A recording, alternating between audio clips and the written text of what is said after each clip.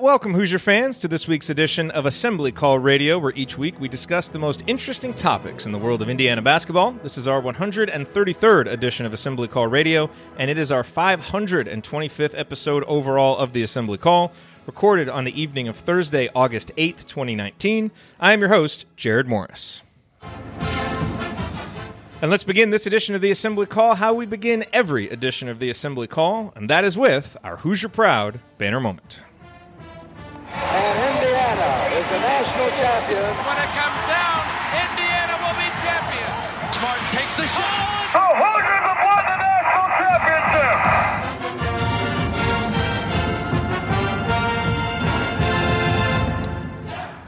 This week's banner moment occurred on Tuesday morning when word broke that Anthony Leal will be announcing his college decision on Friday evening. Now, depending on when you listen to this episode, the decision may have already been announced. Hopefully, it's good news for the Hoosiers.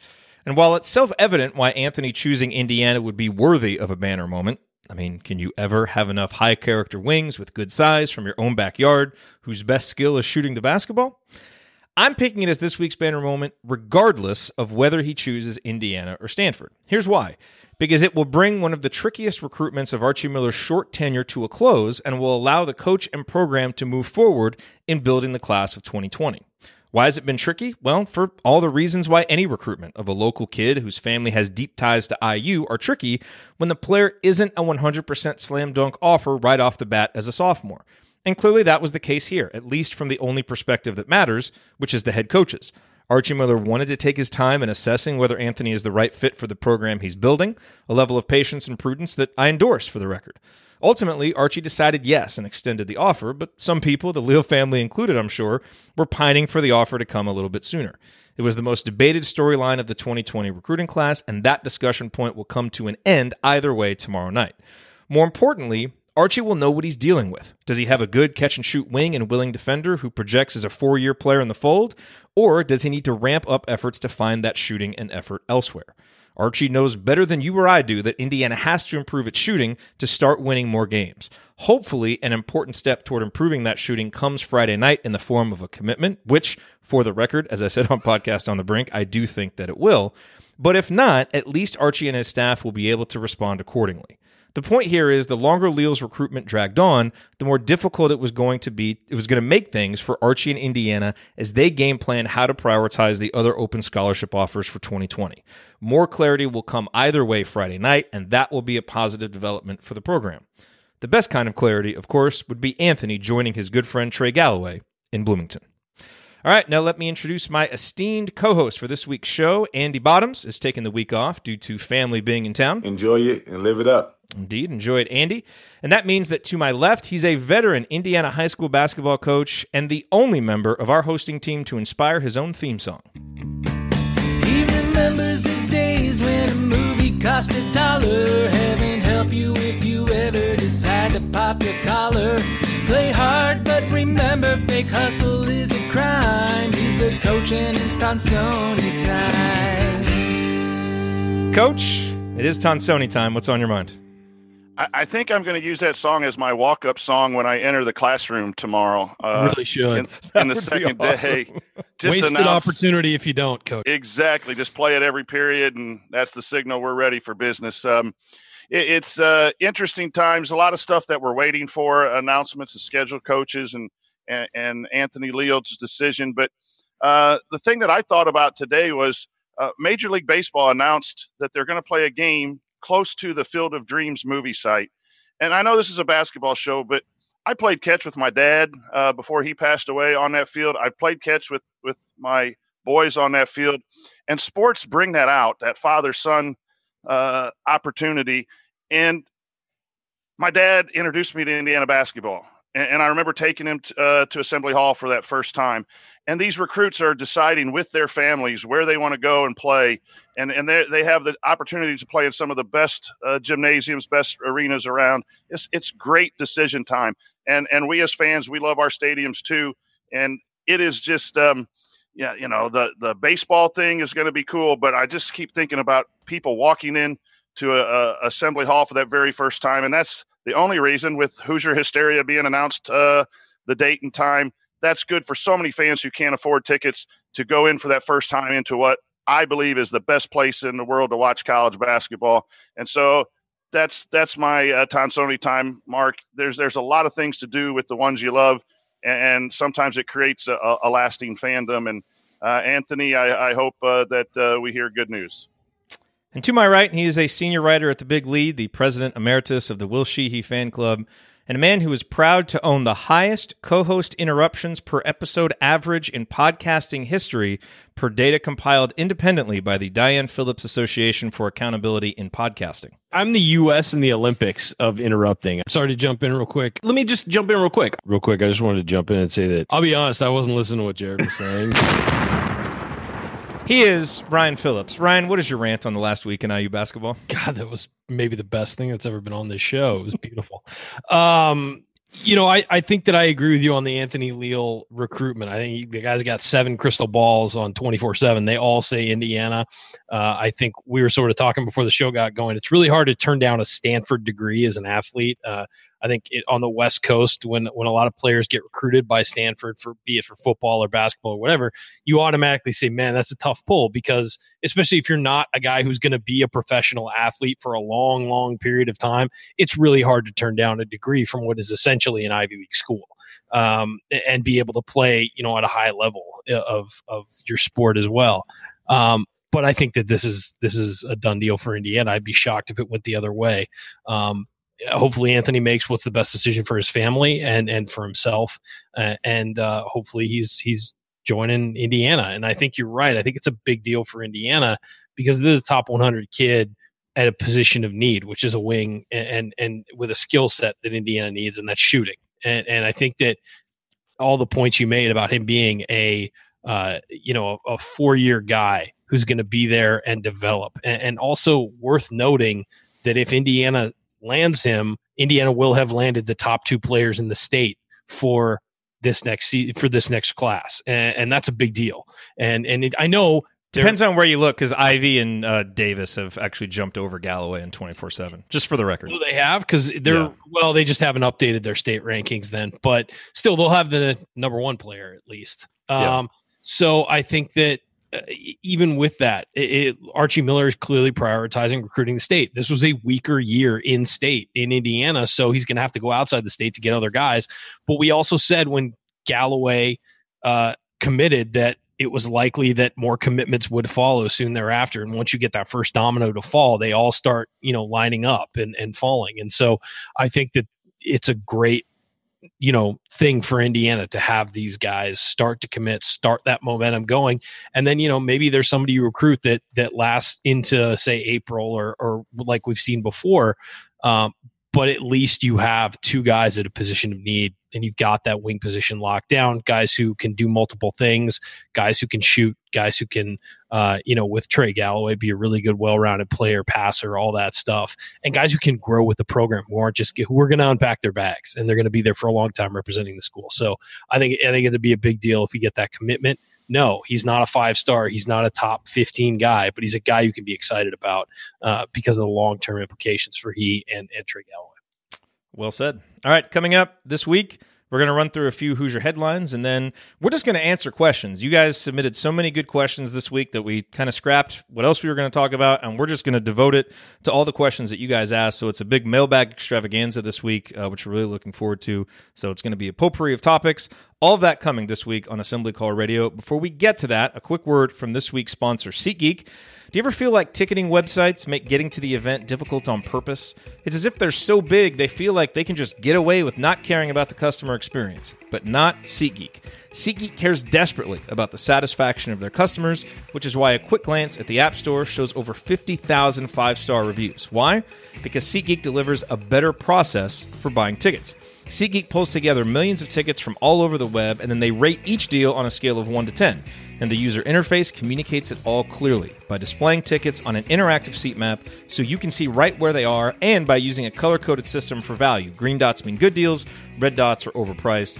Plus, every purchase is fully guaranteed, so you can shop for tickets with confidence. I have the SeatGeek app on my phone. It's by far the fastest and easiest way to find tickets. My wife and I are thinking about going to a concert in October. Zach Brown Band is in Dallas. Actually thinking about taking our daughter. She's only 3. but she really likes their songs. If anybody has experience taking a youngster the age of 3 to a concert, good or bad, let me know, because I feel like it might be a good idea. It might also be a terrible idea, so if you have experience with this, let me know. And can a brother get some coupons? Yes, you can. SeatGeek will give you $10 off your first SeatGeek purchase. All you need to do is use our promo code. Download the SeatGeek app today. Use the promo code ASSEMBLY for $10 off your first purchase. That's promo code ASSEMBLY for $10 off your first purchase. Hey, worth noting, I looked it up while you were doing the ad, and on 24/7's rankings, Galloway is number 2. On the composite, he's number 5. Oh, it's the composite. Okay. If you just consider 24/7's rankings, he is number 2. Okay, good. Very good. And we talked about that last week. I think that the composite is starting to be kind of worthless, and 24/7 is really the group to trust. Yeah. Okay, good. Very good. So headline, still no assistant coach. We wait for that. Anthony Leal announcing Friday. We talked about that. Christian Watford tweeted out that he wants to put together an IU alumni team for the basketball tournament. That's exciting news. I certainly hope that happens. Indiana was ranked 12th nationally in attendance last year. This coming directly from inside the hall. The Hoosiers drew an average of 15,206 fans per game over 21 games at Simon Scott Assembly Hall for a total of 319,335. That number was third in the Big Ten behind Wisconsin and Nebraska. Hopefully with a few more wins coming up, we can bump that back up where it needs to be. And then Hoosier Hysteria, as Coach alluded to earlier, was set for Saturday, October 7th at 4 o'clock. Coach, I thought it was great that you preempted all the sound drops of you hating on Hoosier Hysteria with some positive comments about it, because we all remember your words about Hoosier Hysteria from last year. I don't like Hoosier Hysteria. It's tomfoolery. I hate it. We all remember. So excellent use of tomfoolery in a sentence, Coach. I appreciate Thank you. It really is. Complete sentence. It really is. So, Coach, what about those headlines jumps out to you among the ones we haven't discussed yet? Yeah, the basketball tournament one will be fun to see, but I just really am impressed by the 12th nationally in attendance and think that has to play a role in recruiting. And it doesn't mean that someone's going to choose Indiana, but you got a guy like Matt Cross who's flying down to other places and has said that he wants to go to where basketball is taken serious and have a great fan base, and that is who Indiana basketball is. So to see that our performance on the court has been up and down and more down lately, that there are fans there, and I know that in talking to some people with season ticket renewals and everything, there might be I think I had an opportunity to get some season tickets this year off the wait list, so there might be some people that are on the ledge a little bit, but we still pull in, and so that's the one that really grabbed my attention. And again, for Hoosier Hysteria, those fans that can't afford to go or can't make it, that's a great opportunity regardless of what this old man says. By the way, it's October 5th, not October 7th. I just had the numbers wrong there. And if I believe there's no football game that weekend, right? It's an open weekend, so nothing else going on. I haven't seen. I believe that's the case. We'll check that to make sure. Okay, so quick thoughts on Indiana putting together a team for the basketball tournament. Ryan, off the top of your head, who are the first guys that you would want on the starting lineup for that team? Obviously, it can't be guys who are playing in the NBA. Everybody else is eligible. It can be anywhere but the NBA, right? Okay, I believe so. I would think Watford would be great. Jordan Hulse has had a lot of success in Europe. Yeah, Hulse has to be your point guard. Yeah, probably Blackman at the shooting guard, right? Yeah, I guess because he's in the G League, but is he Blackman's over in Italy. He went over to Italy. I knew he had moved. I wasn't sure if he had moved overseas or if he was still on a different G League team. Troy. Yeah, Blackman would work. Geez, I'm trying to think. Troy. You said him, and Troy that's definitely. Yeah. And I'm trying to think of guys of like a big man. I can't. How about Bielfeldt? Bielfeldt would be good. Keep him away from the Michigan team. You could start a podcast about it. Be fantastic. But no, yeah, Bielfeldt would work. I'm just trying to think of guys who are actively playing, but otherwise. But it's Marco Killingsworth keeps himself in great shape. You might be able to run him out there. Is he still playing? I don't know if he's still playing anywhere, but. He could come off the bench and throw down some dunks where he gets like 3 feet off where he gets like 3 inches off the ground. It'd be great. Yeah, Zizlov can come off and shoot. Yeah. Is he still playing? Zizlov? Yeah, he's playing. Gosh, Sheehy's playing with Hulse, so you'd want to get him. We should have somebody do an article where they just update where everybody is before the season starts. There's a great Twitter account, Pro Hoosiers. Yeah, it's something. There's a great Twitter account that does that. We should just do an article, just quick bullet points where they are and where they've been and all that stuff. Yeah, but yeah, I think that certainly there's plenty of guys to build on. I would tune in, like the basketball tournament I caught in, bits and pieces. I would tune in if there was an IU team playing to watch them. So, I think Watford's right. I mean, no, but I would. And there should be. It's a damn shame that there hasn't been one already. Yeah. I mean, come on.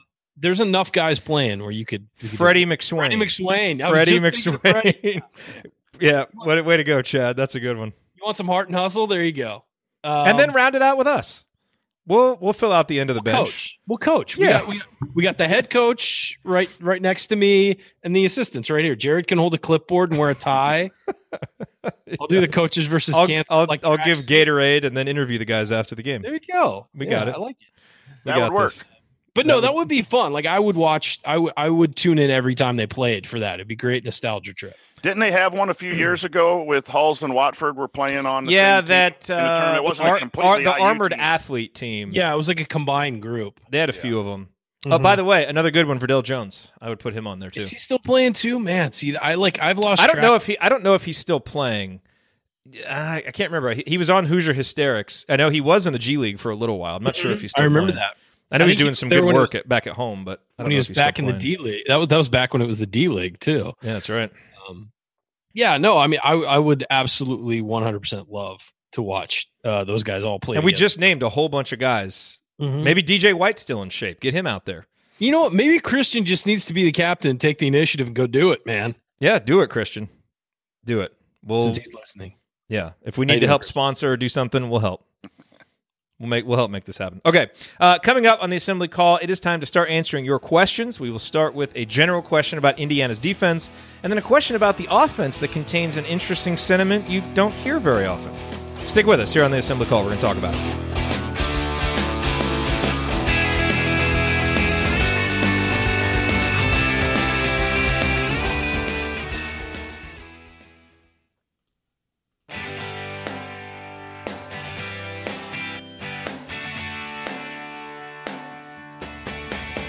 This is Verdell Jones. What's better than an epic buzzer beater? The full court dribble and a perfectly placed pass to set it all up. And of course celebrating with Hoosier Nation afterwards. So join Jared, Andy, Ryan, and Coach on the Assembly Call after every IU basketball game. Go Hoosiers. Thank you, Verdell. Welcome back to the Assembly Call. You can find all of our content at our website, assemblycall.com. And if you ever want to participate in the live chats that go on during our live broadcasts or watch the replays of our live broadcasts, check out our YouTube channel, youtube.com/assemblycall. I am Jared Morris here with Ryan Phillips and the coach Brian Tonsoni. You know, Ryan, every time I hear those drops from Christian Watford and Verdell Jones and they talk about celebrating it with friends afterwards, I'm always reminded of the fact that I celebrated that by myself on the post-game show. You absolutely did. The biggest moment during the time we've had this show, and I was there by myself. Well, and one of the other big moments, I know that it wasn't a great season and everything. One of the biggest, what would have been one of the best shows to have would have been right after this year's Michigan State game, because it was, the young guys really stepped up and won the game and all that. And it was an overtime game against Michigan State, who was unbelievable this year. And we were at the game. Yeah, I know. I know. But Chad and Josh did a really good job with that. They did. No, that's it. That's it to those guys. Funny that somehow a lot of these big moments, like when we lost to Syracuse in that year, we'd been number one all year. I wasn't even on the show. I was on the show for like 5 minutes. Depressing call in. Yeah. I hate thinking about that. Okay, let's get to some questions here. Again, so many good questions that we just kind of scrapped what we were going to talk about, and we're going all questions.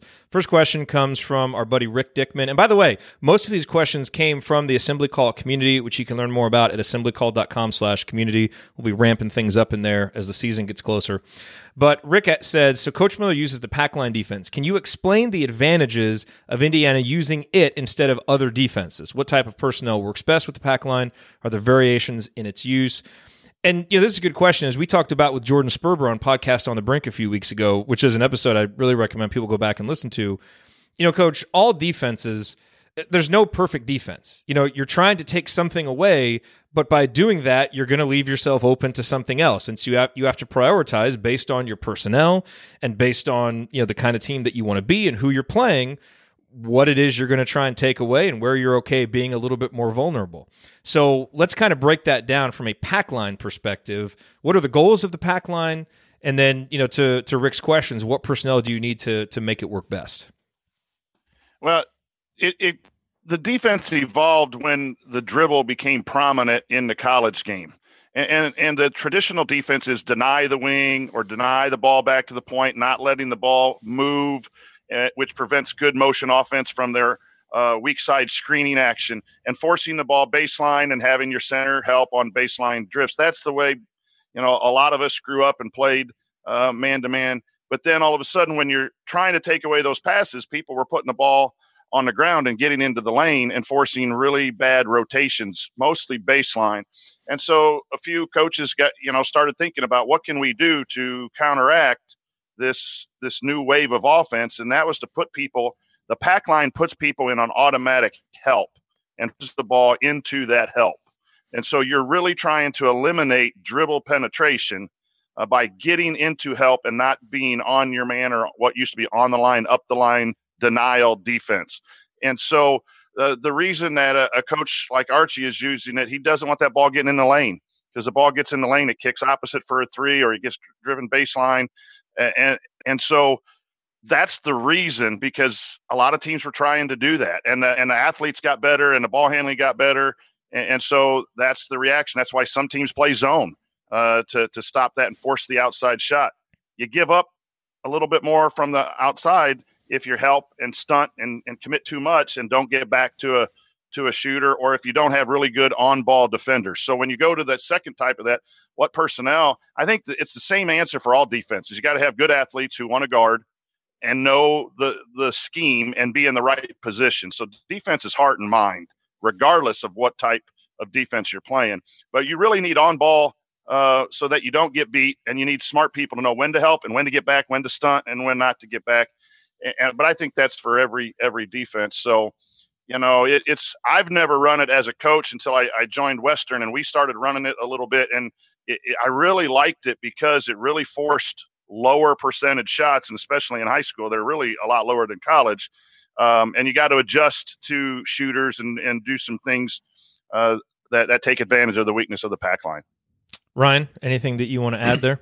Yeah, really what the pack line is trying to do is force everything back to the middle, and instead of forcing it to the wings. And the reason why is because the more to the middle you go, the more help you have. And so it can make up for being less athletic. It can make up. That was the original purpose of it when Dick Bennett ran it at Wisconsin Green Bay, was he didn't have a super athletic team. They would run into Wisconsin or Marquette or whoever in their out of conference schedule and realize, oh man, these guys are just running circles around us. So if we can perfect a defense that makes up for that, that's a big deal. And so what he did was there's certain rules, and Coach was talking about it. You want to push things out to the wing. You want to, if a guy's dribbling, you want to give him the baseline and force him and try and pin him down. In the pack line, you stop him going the baseline. You want to force him back to the middle. And the reason why is because the rest of the team is there to help you. You have to be really disciplined. You have to be really smart, and you have to be willing to help. And those are the things. It takes sometimes a transition to get into the pack line, because there are certain aspects of it that do not line up with what you've been told your entire life with just regular help man defense. So I think that's why it's like when guys run a motion offense their entire life and then fit into, for example, at Virginia, the blocker mover, whatever you want to call it. Your favorite offense. It takes you a while to adjust to it. And so that's why you see they don't have a lot of freshmen out there running a ton of plays in that offense, because it takes a while and you have to be really smart and you have to know it backwards and forwards. And that's why when they get veteran play, they have a lot of really good veteran players, because those guys understand what they're doing both on offense and on defense, because they run two systems that don't line up with what other people run. And so I think that with any defense, if you run it right, it's fine. It's the question of running it right, getting the people who are disciplined enough to run it right, and not try and freelance and do their own thing. You have to all be on the same page defensively, whether you're running a 2-3 zone like Syracuse, whether you're running straight up man-to-man, whether you're running a high ball pressure, you're running a press, whatever it is, you have to all be on the same page. And it's not something where you can just be individualistic and do your own thing. And so I think that is the struggle with the pack line that some teams do have, is getting everybody on the same page, especially when you're a team like IU that's been playing a lot of younger guys the last few years. It's a lot of younger guys who don't have experience in that offense. So I think that's partly why there's been some struggles defensively. I think they've gotten better, but the third year is when you're supposed to make a jump with anything like that, whether it's the blocker mover offense or the pack line. Once you've had guys in for a while and they understand their responsibilities and stuff, that's when you start to get better and take that next step. Do either one of you worry about how it will age as basketball evolves to focus more on the three-pointer and as the three-point line moves out to spread the floor more?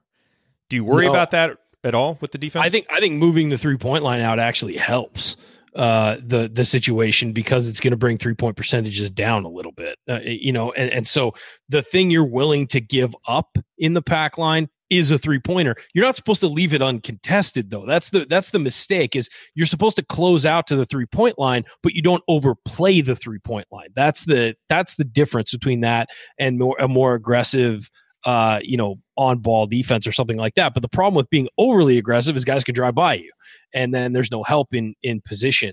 So I think that it actually will help. But you're right. The three-point line is becoming weaponized in basketball. And so you have to be disciplined enough to close out and not forget about your responsibilities to your man. Which at times we did incredibly well last year. Yes, very well. But the thing is that it has to be second nature, not something you're thinking about constantly. Like, got to remember him. And then you miss your help assignment. So it's really about making it so the system is second nature and your instincts are to do the right thing in the system, not to do what has come natural to you for a long time in basketball. Coach? And a lot of players play too hard. They want to do multiple things instead of taking care of their assignment.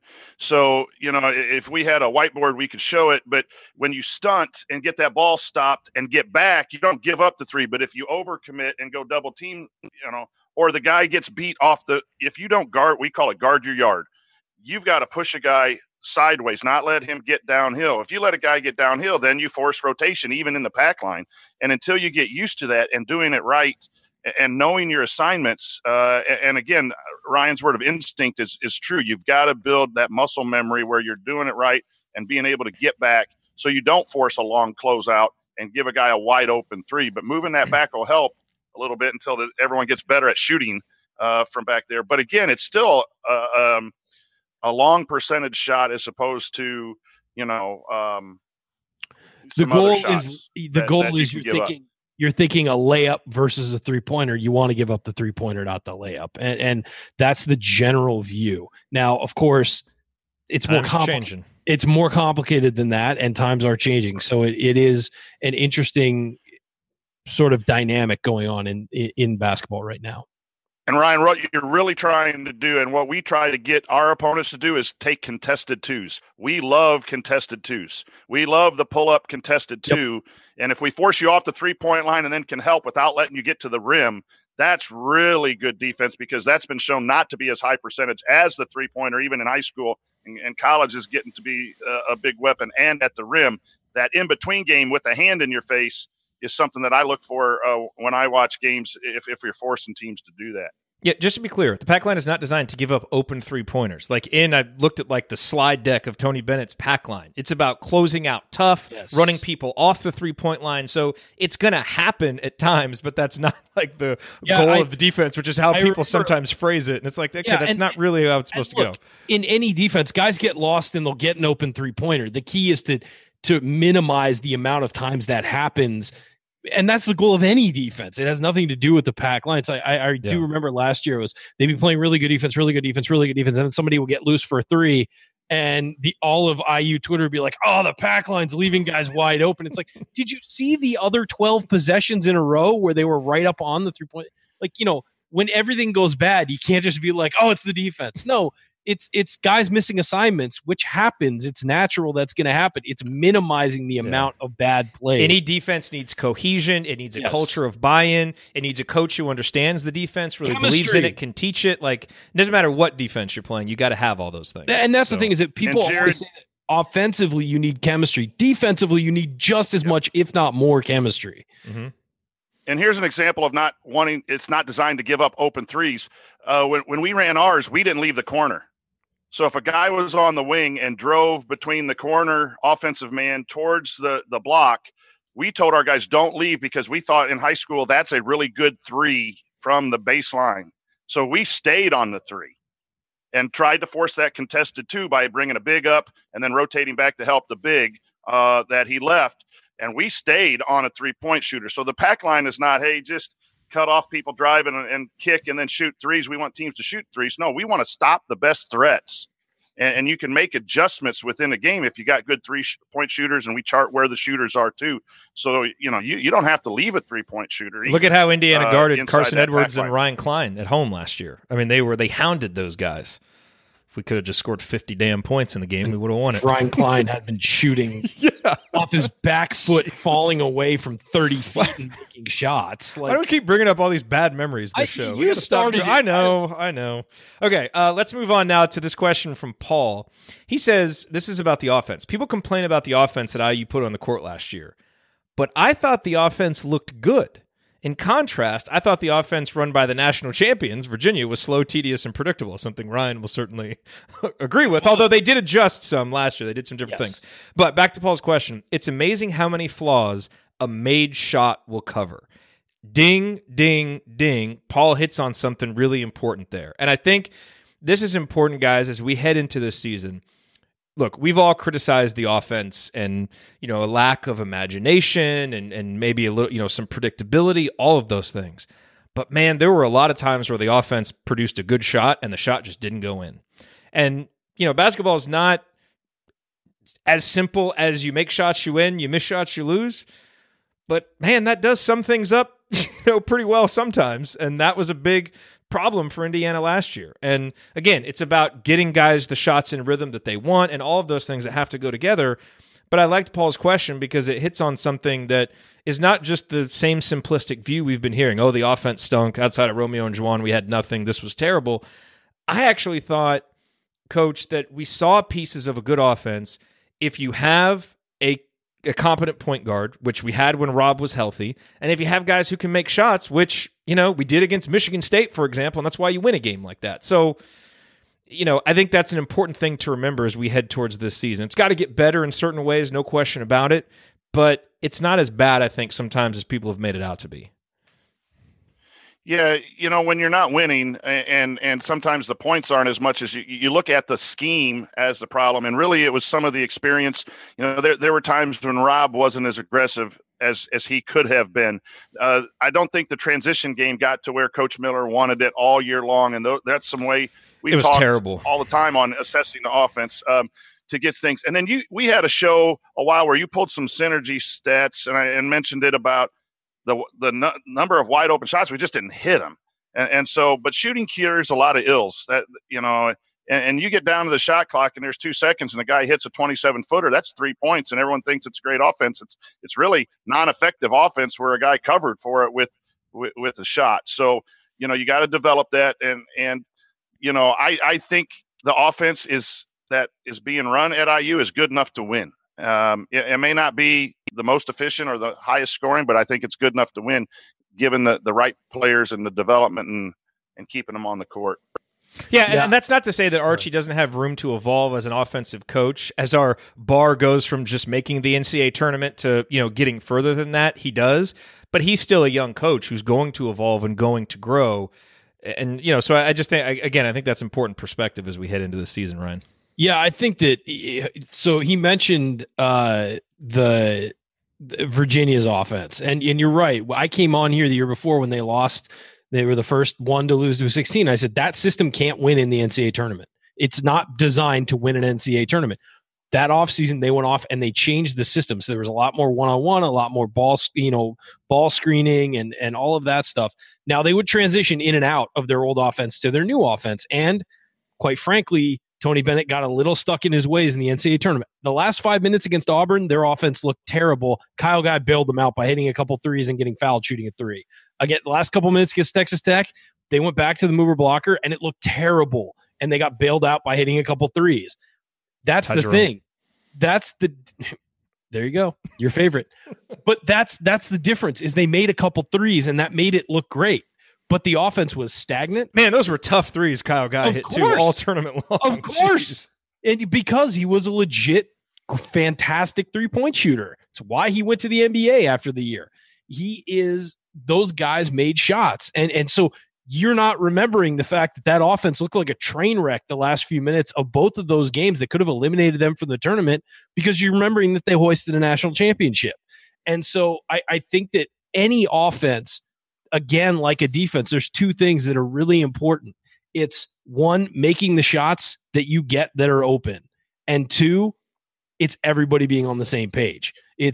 Every offense is designed to work in a vacuum, but everybody has to execute, and you have to counter and read the defense, counter what the defense is doing, all of that stuff. And then you got to make your shots. I mean, Tom Crean used to say it, and it would drive us all nuts that he would say, look, you got to make shots to win. You do. That's I mean, you got to make at least one and then not let the other team score. But as long as you're going to give up points, you have to make shots if you want to win. And it doesn't matter if they're from 2 feet away or 25 feet away. At some point, you got to make shots. And that is how you're a champion. There you go. Thanks, Tom. Hope you're well. But it is true, though. I mean, to an extent, you've got to make the open shots you get. It doesn't matter what offense you're playing in. Now, yeah, sometimes the offense wasn't producing open shots, and that's a problem that needs to develop. But there were plenty of open shots per game that IU had that they missed last year. And it's, again, a problem. You got to hit those shots. You get a wide open three-pointer. If you're a college player right now, particularly a guard, you need to be able to hit that, 6 times out of 10. You got to be able to hit a wide open three-pointer. You do. And IU was very far below that level last year. Yeah. No question about it. And look, I think Archie has to prove that he can utilize the three-point line more consistently. I think he did it better at Dayton than some people seem to remember. And he hasn't had the personnel here at Indiana to do it. But, you look at a coach like Matt Painter, who wasn't necessarily known as the most adaptable coach early in his career. And what's he known for now? Now that he's 15 years in at Purdue, every year they're doing something a little bit different. He's adapting to his personnel. He's grown as a coach. So that's the thing. If a guy, coach, we can end with this, if a coach has the kind of mentality and, some of the parts and pieces that you're looking for in a guy, you sometimes have to be a little bit patient and let him grow as well. And so I think that's kind of the point of both of these segments is, there are things to build on with both the defense and the offense here. Now, it needs to get better, yes, but all the injuries, all the losing clouded a lot of opinions last year and probably made things look a little bit worse than it was. Just like when you're winning big, it probably, things look a little bit better than they are. And so I think it's important to remember as we move forward. And I think if you've seen things that you like from Archie Miller through these first couple of years, that is okay. And he's still a young coach who I think has a lot of potential to keep growing. Yeah, and you constantly want to tweak what you're doing, but nothing's more frustrating as a coach when you design offense and you get good shots and you miss. Then you go into press conference and you take it all on yourself. You don't ever blame the players, at least at our level, you don't. But there's certain, if I could tape series in our coaching meetings and our film analysis, it's like, we can't do anything more than we can to get that guy a shot. And we've got to hit shots. And that's a whole different level. When you're talking college, 6 out of 10, when you're wide open, should be the mark in a game, not just in practice. And so if that's not occurring, is it the scheme or is it just the fact that the players aren't? And ultimately, it's a coach, because then you got to make the adjustment. What are we doing in the offseason? What are we doing in practice to make it, go back to that muscle memory? We might have to adjust as coaches. And how much do we need to pay Tim Buckley to come back for a week? if you're a good coach, you think you can fix everything, and you should think you can fix everything. And one of the great pieces of advice that I had is every year at the end of the year, ask yourself, the previous coach just got fired. You're coming into a new situation. What are you going to do to change the previous regime? And so every year you do an inventory of what did we do well, what did we not do well, and somehow Archie's got to find a coach or a system or drills or whatever to simulate game type shooting and make that better, because I thought they did get good shots. So yeah, every coach does that, and they just struggle with open shots not being made. Contestant shots, you understand, but it's got to get better, and I'm sure the staff is working on it, and it's just got to. Sometimes you work on it and you fail, and then you got to find another job. But that's just coaching. Well, think about this. If it's frustrating to us as fans, imagine how frustrating it is to the coaches when they're working their tails off all the time. Are you suggesting they're able to diagnose this stuff as well as we are? Is that what you're saying? Well, they know their team as well as we do? I mean, not as well as me, but maybe the rest of you guys. Okay. That's a good note to end on. All right. Coming up in our third segment, we're going to continue answering your questions, including one about who the must-get recruits are still left on the board, which players we think are going to average 8 or more points this season, and more. Stick with us here on the Assembly Call. That's next.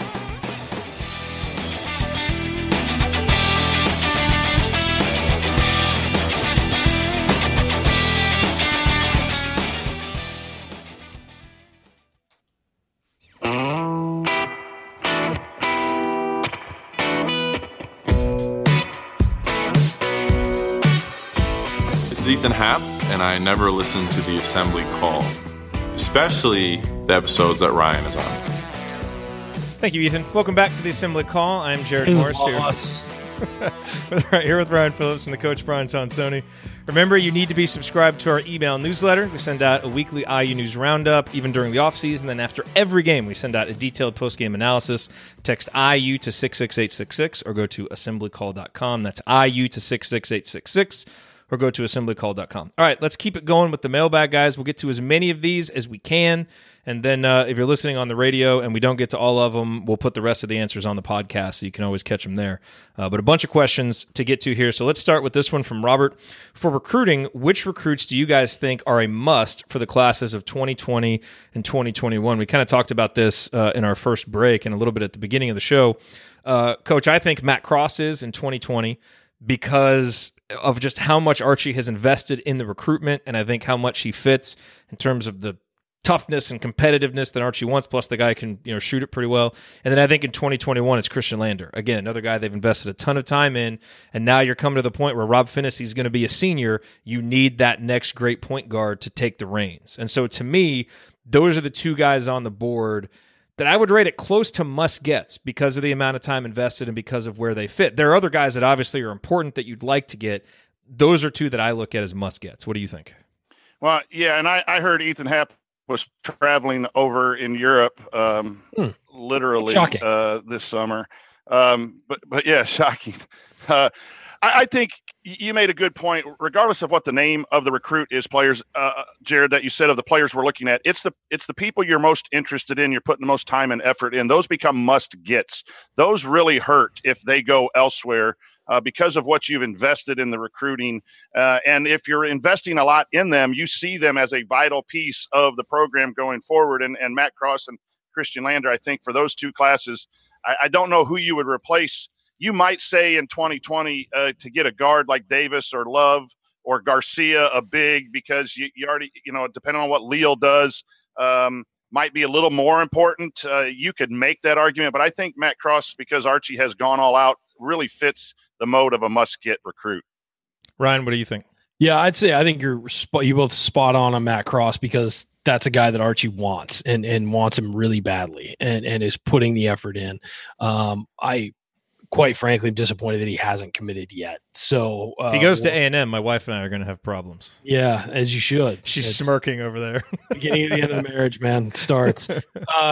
But Christian Lander, I think 2021, I think we all agree that he's the guy they got to get in 2021. And then I would throw Trey Coffin in there as well because he's, a guy who's in state who is, I think, on the rise and is going to get even better. And I think that if you get Lander and Kaufman in 2021, you are sitting very pretty. So obviously there's going to be guys who pop up who aren't even on the radar right now who pop up. But I think that right now those three guys over the next 2 years are definite must-gets.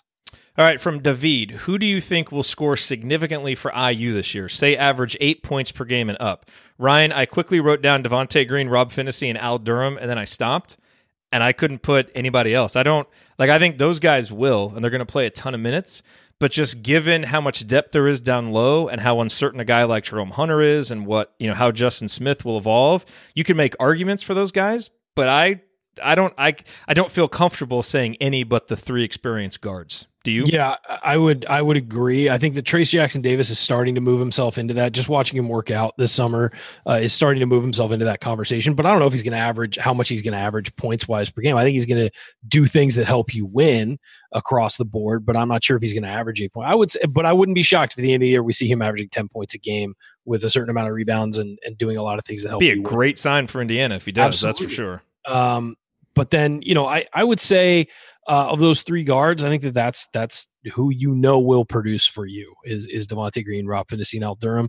You really hope Jerome Hunter. You really hope a guy like Justin Smith steps up and is consistent. What's Joey Brunk going to do? Is he going to get you 5 and 7 rebounds? I mean, we either Joey or Deron could if they were the featured center, but they're going to split time. Exactly. So. And so between the two of them, you want about 15 points and 13 rebounds a game, or somewhere around there. That'd be great. But combined, that's what you want them to average. So, I would say I agree. I think we got a lot of question marks as far as that goes. Coach? Yeah, Devontae, I look back, Devontae in his last 7 games, that goes back to when he started scoring in double figures, averaged 15.4. And if he, I don't know that he'll get to 15 this year, but he's obviously someone. Durham was at the same time was at 9.7.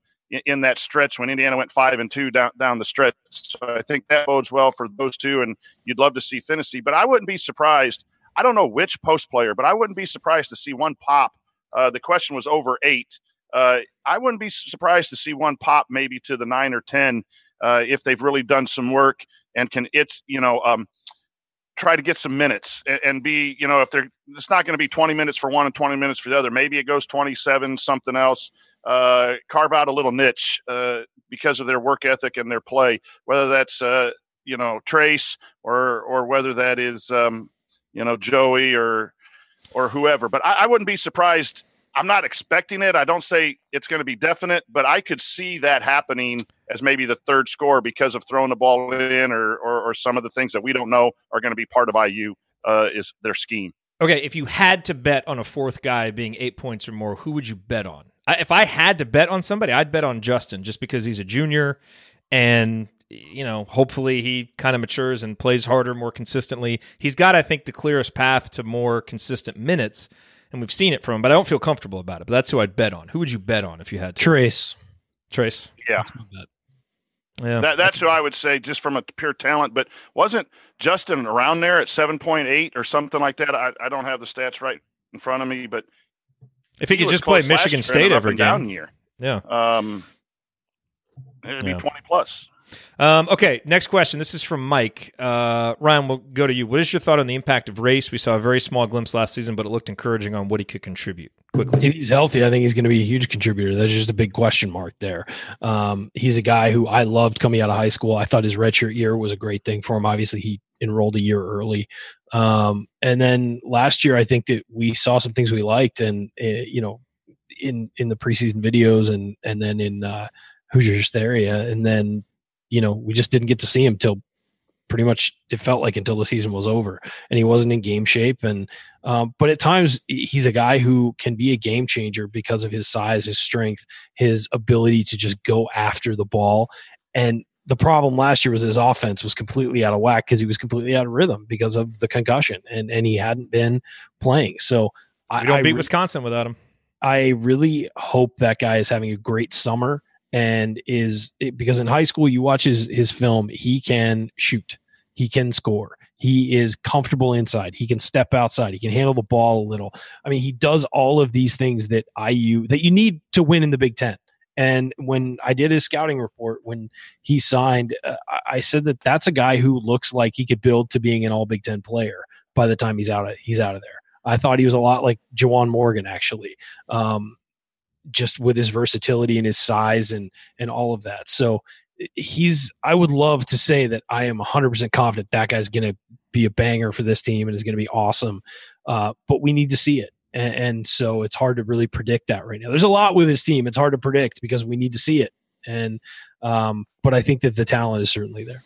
Okay, we've got a wrap here, but we will pick up the rest of the questions on the podcast after we close this out. So listen on the podcast or go to the YouTube video if you're listening on the radio and want to hear the rest of the questions. That's going to do it on this week's episode of the Assembly Call. If you want to see us do the show live, join us at assemblycall.com on Thursday nights for the live broadcast of our Assembly Call radio recording. And you can always subscribe to our podcast by searching for Assembly Call wherever you listen to podcasts. And don't forget to go to assemblycall.com or text IU to 66866 to join our free email newsletter. Thank you for listening. We will talk to you again next Thursday night. Until then, take it from me, Christian Wofford. Keep your elbows in and your eyes on the rim. Go Hoosiers.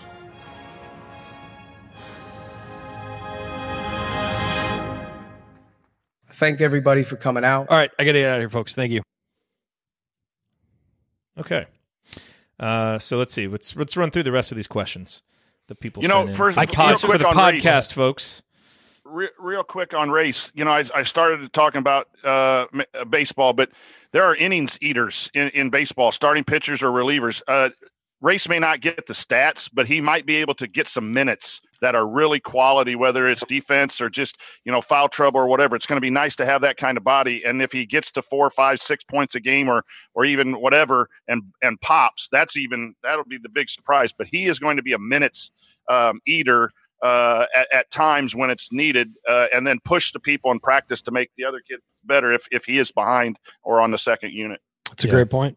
I can answer one more question, then I got to go to get dinner because the girlfriend's staring daggers at me. Okay, what would be the best question Not really, for I'm you? Okay, so this is from JDM. Who's the IU player that you irrationally love the most? Ooh, man. That's tough. And he hashtagged it with AJ Moye. That's a good one. Is that irrational love, though? AJ Moye was very lovable. Well, here's the thing: is that the first name that came to mind was DJ White, but that's not irrational. He was an All Big Ten guy. I know that's why it's kind of hard to. Yeah, it's a hard question to answer. How about Adam Allfeld? I loved Adam Allfeld. I always wanted that guy to. Look, we used to give standing ovations, and that guy would get off the bench. Like that was. Yeah, I think I have a hard time with this question because we love all the players. They're IU players, so it's hard for me to justify who do I irrationally love. I guess maybe you love them more than their contributions warranted. Here's a good one, Verdell Jones. I love that guy because of what he went through. Yeah, and he went from being damn it Verdell to being an insanely necessary part of a team that went to the Sweet 16. Good point. So I would say that's a guy. I loved that his career arc. Because I would say someone like Jordan Hulls, but he's everybody loves Jordan Hulls. I'm probably developing a rational love for Demezy Anderson right now, just because I love the guy's attitude. So I'm maybe putting the cart before the horse before he's produced. But man, you think about his high school production. We saw a few glimpses of him shooting, and I love that kid. I'm rooting for him so hard. So maybe I irrationally love Demezy. I guess I could put myself in there. What do you think, Coach? Any that come to mind for you? It's all about the hair. Demezy's hair. It's all about it. That's right. That's a tough question. There's been some good things here in the chat. Derek Elston for sticking around the program and doing things. And then I coached against him in high school for 3 years and reliving those nightmares. So, he had that injury-plagued season, but, he was a great guy. His locker room was down by my basketball office. He'd pop in and say hello, and he knew he was going to drop 28 on us, and it was kind of a neat type of thing. I have a lot of respect for Derek Elston and what he's put into the basketball program, both as a player and as a coach. Okay, rapid fire from Tom. How much does it concern you that this year's roster only contains one true point guard? Who is your preferred backup point guard and why? It terrifies me because there is no good option behind Rob Finney. That's my answer. The other two guys have experience bringing the ball up, but yeah, they're not Rob. No, but it takes them out of the position where they're the best, though. It doesn't terrify me, but yeah, there's concern there, of course. It doesn't terrify me. I think that Devontae can break a press. I think that he's, especially with some, what we saw late in the year last year. And I don't think it's as big an issue as I think it looked like it was going to be in, say, December of last year. I'm a little bit less concerned than I was. Who was? It's always a concern when you're only one deep at a position. But Al and Devontae, I'm assuming, will be improved. Who was Michigan State's backup point guard? Winston gets all the minutes. I see Finney getting a majority of the minutes, but who played backup last year? Years before, it was Num Num or whatever his name. Tum Tum Num Num whatever. Right, but who was last year? I think we should really start calling him Num Num. Num. I about said Num Nuts. Don't cut that as a drop. Well, you just invited it. I know. I got too many drops as it is. But who was Michigan State's backup last year when Winston had to sit? I don't know. I can't remember, so it must not have Gabe been someone, Brown, I think. I think it was Gabe Brown or one of those guys. So I think if you got a point guard and he can stay out of foul trouble, you're going to see major minutes from Rob. And so, man, it scares me to say Devontae. Devontae is just so much better when he gets to play off guard or play off the ball. So I hope he gets to do that all year. James basically says a lot of the team's upside revolves around Jerome Hunter. We know no one knows anything about when he'll be ready. When do you think we'll get a reasonable idea of whether he might come back sometime this year? Hoosier hysteria, or do you think it might not come out until the non-conference games actually I think start? we'll know when school starts. That's my assumption, is it'll be when school starts. Oh, Foster Lawyer. That's who it was for Michigan State. Okay. Thank you, Rachel. Okay. That's right. I forgot about him. I mean, I think Hoosier hysteria will certainly be a very good clue, because if he's not out there playing in the scrimmage, that's, probably not a good sign. I think we'll know before that, because people will just keep asking. And I just get the feeling we may not know officially before then. You're probably right. We may not know officially before then, but I think the word will get out. Is there I mean, we don't know what's going on, but if we're hearing that he can't play, do you think it's done before school? So, would he go somewhere else? Is there an opinion that's different? Is this going to be a consistent opinion with every program? That's the stuff I just don't know what he's. Yeah, I don't know. These are questions totally what he's dealing with, but that's the only thought I thought of. Before school to if he can't play at IU for whatever reason. Is there an opportunity for him maybe to pursue something else? And if you wait till October 5th, he's already in a semester. So I think if he's on campus, I think that might bode at least a little bit bright news. I don't know if that's even correct. I mean, the questions, honestly, we can't answer until we hear from the school or hear from Jerome. I mean, really, we don't, we hear whispers one way or the other, but that's nothing verified. That's just what people are hearing. And so this is where you get into weird territory, because we don't know. I mean, we straight up don't know. There's a player IU fans irrationally love a lot. It's Jerome Hunter. Yeah. I mean, again, it's all relative, but a lot of pressure is being put on that guy. So I hope when he comes back that people or if he comes back, that people are reasonable in what they expect from him as a freshman who's been off for a year. I will always say this too. It's better to err in the side of the player's safety. I really want Jerome to play for his basketball ability, but if there is a health concern, then I'd rather him be healthy and not play. And that's hard because we look at it as wins and losses. But for this to linger as long as it is, it's going to be really interesting to see what goes forward. But just wishing that the young man some peace and getting better. All right, real quick, Ryan. What's going to happen first? Football national championship or construction-free Bloomington? I don't think either. It's a trick question. The answer is neither. So there you go. Okay. Wait, football national championship for who? It could be anybody. Well, it's going to be for Indiana. Yeah. First football national championship or construction-free Bloomington. That's from Jack. The answer is the time will be the same because it's infinite. The time you're waiting will be the same because it's yes. All right, guys. I gotta get out of here. Go have some cereal. That's not what we're doing tonight, sadly. Good night, guys. See you. Coach, a couple more questions real quick. Do you foresee Davis and Brunk playing any great amount of time on the floor together? I have a real hard time seeing that working. I agree with you. If it does, it's because they've worked Brunk out as a power forward 4 from 15 feet. The problem with that is guarding. You have 2 5 spots or 2 post players guarding. If it's a matchup where there are 2 bigs, predominant bigs, and they do it for defense, I can see that. But I think that's going to be very minimal. I do think that you could see Trace Jackson Davis or Trace Jackson. I think you can see I think you can see Trace playing a lot more of the 4 is what I'm trying to say. I got my names all confused all of a sudden. Yeah. We'll have to see how that 5 spot plays out. If you could go back in time, this is from our buddy Ben Malcolmson, Hoosiers United. If you could go back in time and watch a former Hoosier play at the high school level, who would it be and why? Oh, wow. Yeah. That's an interesting one. I didn't see that when I scrolled through everything. I added that one if new. You go back and watch a former. You know what? I'd like to see Kelbert before he got hurt. Yes, that's a good one. That would be really good to watch him play as a sophomore or junior down in Evansville. That's the first one that pops in. I coached against Finney, and that gave me nightmares with the big loss. I coached against Elston for 3 years, and so I'm 0 for 4 against Hoosier players, as it should be.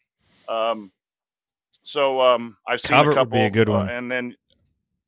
But Calvert would be the one. Steve Alford in high school would be really cool at Newcastle. That great gym with it packed at 9,000 people, and him hitting all those shots would be really cool as well. Pat Graham would be cool because he won Mr. Basketball. Coaching. Yeah, Pat Graham would be cool. He won Mr. Basketball in a loaded class. Bill Garrett obviously would be a great one. Floyd to go Central's back a nice see. place to watch a game. Yeah. But Downing and Bellamy, some of those guys that played in Indianapolis. When some of those guys at Purdue were really good too. Indianapolis in the late 60s, mid 60s to late 60s and early 70s. Billy Keller, those would be some. Indianapolis, Washington had some good teams at that back in that day. Would be excellent to. Yeah, all those would be really good. Calvert, that's a great one though, because he surprised everybody once he got on campus. So that would be good to see. Chad asked, "What were some of your favorite moments from last year's Hoosier Hysteria, and how would you improve it this year?" Did you go to Hoosier Hysteria last year? He really wants. Yeah, I did. I got Ben Malcolmson talked me into going. Oh, that's right. And then that's right. We have drops from that because you had your iPad and they almost didn't let you take it in. Yeah, something, they didn't something let happened me with your in, iPad, and I had to sneak it in. And everyone knows about me and Hoosier Hysteria from an injury I don't like Hoosier Hysteria standpoint. Yeah, there we go. It is great to see the new players. I think that's the best thing, and then to see if anyone's how they've improved. It's always good to get a first look. So that's the best thing that I take away from Hoosier Hysteria when I go is to watch the players and just to see them physically and to see them have fun. That's an important thing too, because basketball, it's fun to play, but it's a job for these college athletes. You know that with your dad being a football coach too, that there's a lot asked of the athletes, and we see them on game night and we talk about them and say good and bad things, and it's not as easy as people think it is. So it's nice to see them have fun. I don't like the dunk contest just because of an injury standpoint. Kids, when you're not focused, sometimes I think that's when injuries, and I think Derek Elston blew out a knee or hurt a meniscus in his Midnight Madness or Hoosier Hysteria one of the years I heard on the Hoosier Hysterics pod. So that, and then despite being funny and trying to be comical about it, I think it's great for those people who can't get into Assembly Hall on game night to be able to go and see what we all love about Assembly Hall and the candy stripes and the pep band and all that stuff. I think that's really good for those young people and those the older people who get to go to that. So that's the best. That's the honest answer about Hoosier Hysteria. From a coaching standpoint, we do that. Soap for a scrimmage. It used to be soap when the guy. Now it's canned goods, or we do something. A Gatorade to put our fridge together. Those are always a concern because it's just not practice. And sometimes guys don't take it as serious, and that's when things happen, when it gets a little silly. And that's just an old curmudgeon coach talking. The laser light show was awesome last year. It'll be interesting to see if they do that again. That was pretty fantastic. And it's always interesting to see who's there from a recruiting standpoint and what they do. So I don't think I'm going to go this year. And that's another thing, Jared. It was a fun event. You got to do stuff like that for the recruits. The recruits don't want to hear a guy talking about practice all the time, right? But they want to see some of that pomp and circumstance and have the jerseys and the alternate jerseys and the flashy rooms and all that. And in this day and age, you got to win the arms race. And Hoosier Hysteria is part of the arms race to show off what we have. So in all honesty, those are my thoughts, Chad. I hope that answers your question. Last question from Jim: is the motion offense still part of the game, or has the game completely evolved it away? That's what Beard was running at Texas Tech, wasn't it? Wasn't he running some motion concepts? I think that's a great point right there. The concepts are still around. I'm hoping that everything comes full circle. In the 60s and 70s, it was all offense, and then night comes around, then it's lockdown defense, and everyone loves the 52 to 48 games. And then it started going back to offense again. And when Bo Ryan, slowed the thing down, people didn't like it. And now you're having Virginia and Texas Tech who play defense. Everything goes around. I'd love to see motion come back. I have never understood, Jared, why a 30-second shot clock or 35-second shot clock had to change motion. That's good basketball. Anytime you screen, though, it does mess up spacing, and the game now is space and get your athletes to move and create advantages and long coverages. And sometimes screening congests stuff, so it might not come back all the way. But part of the reason, but here's what I would say about that. Part of the reason is because people don't know how to screen and work off screens anymore. So if you're not going to get a benefit from it, then all you're doing is clogging up spacing. If people actually use screens and if players screen well, it can still work. And see, that point is correct, and it bothers me when I hear coaches saying that because now screening is mostly ball screen. Yeah, right. That's what they talk about. Their screening game needs to be tight as the ball screen. But here's why. And I've talked to college coaches, and because of the shot clock, they're choosing not to teach screening and cutting as much because it's transition offense for the first part of the shot clock. It's some movement for 10 or 12 seconds in the middle, and then it's isolation ball screen at the end of a shot clock. And when you have 30 seconds, so I've had coaches tell me, why should we spend all that time investing in motion concepts and teaching the game? And it's hard to teach for 12 seconds of offense per possession. And that's if they take the full 30 possession. I argue with them. I'm like, well, when you got great athletes and you have great motion, now you're unstoppable instead of just expecting the athlete to go jump over someone or beat someone off the dribble. So that's what scares me about motion might be gone. And here's the other thing too. Motion coaches, I'm a big pro coach, so don't take this the wrong way to the listeners, but sometimes coaches don't want to work hard. Teaching motion is hard work. And if you got a guy who could just say, here's the ball, catch it on the wing and go up and dunk it, you don't have to work as hard, right? So it becomes a recruiting game. You got the Jimmies and the Joes, and they can just outplay everyone. You don't need to have a great scheme necessarily. And I'm not trying to badmouth, but you said Texas Tech. I think Purdue runs some elements of motion. They slip screens all the time for harms. Right there frustrates me too. So there are pockets of it. But yeah, it's either continuity or it's just this dribble drive stuff. And, I would love to see it come back. But I think the shot clock since 1987, 85, 86, whenever the shot clock came in, motion, people were trying to find another way to win in a shot clock era other than motion. Yeah. All right. Well, awesome questions from everybody. Thanks for sending all those in. There's no way we were going to get to all of them if we tried to do our normal show outline. So I'm glad we did that, and we'll get on. I guess the rest of these shows now, off-season, we got to do some player breakdowns. I've still got an outline ready to go with some numbers that I pulled from Synergy on stuff that we did well offensively last year that's pretty interesting. So, man, we get through those episodes, it's going to be time for the season to start. It's going to be here soon. So anyway, thanks to everybody who's been with us all off-season. We appreciate your attention, and hopefully tomorrow night, Friday night, we get more good news, and we got 2 players in the class of 2020. 2 weeks ago, we were all lamenting that we had no one. Now maybe we'll have a couple of good, solid building blocks ready to roll, which would be a nice way to approach the rest of the summer, I would say. So, when's the schedule coming out? Here next couple of weeks, you think? Usually late August? At least the non-conference? Yeah. I think last year it came out August 27th or something like that. So, yeah, hopefully it comes out soon. Well, I mean, it should be soon. So, sooner rather than later. All right, everybody. Thanks for being here. All right, good night, everyone. Talk to you guys next week. Thanks, Coach. Yep. Practice. Let me be straight with you. This is a radio commercial for 3 Small Business Insurance. With 3, your entire business is covered. So while you can't see the following scene, just know that this contractor's business is protected by 3. Hey, toss me that drill. Yeah, man. Heads up. Oh, that looks expensive. Now this is an insurance moment. But 3's got it covered. 3 is a product of Berkshire Hathaway Direct Insurance Company. 3, no nonsense, just common sense. Let me be straight with you. This is a radio commercial for 3 small business insurance. With 3, your entire business is covered. So while you can't see the following scene, just know that this contractor's business is protected by 3.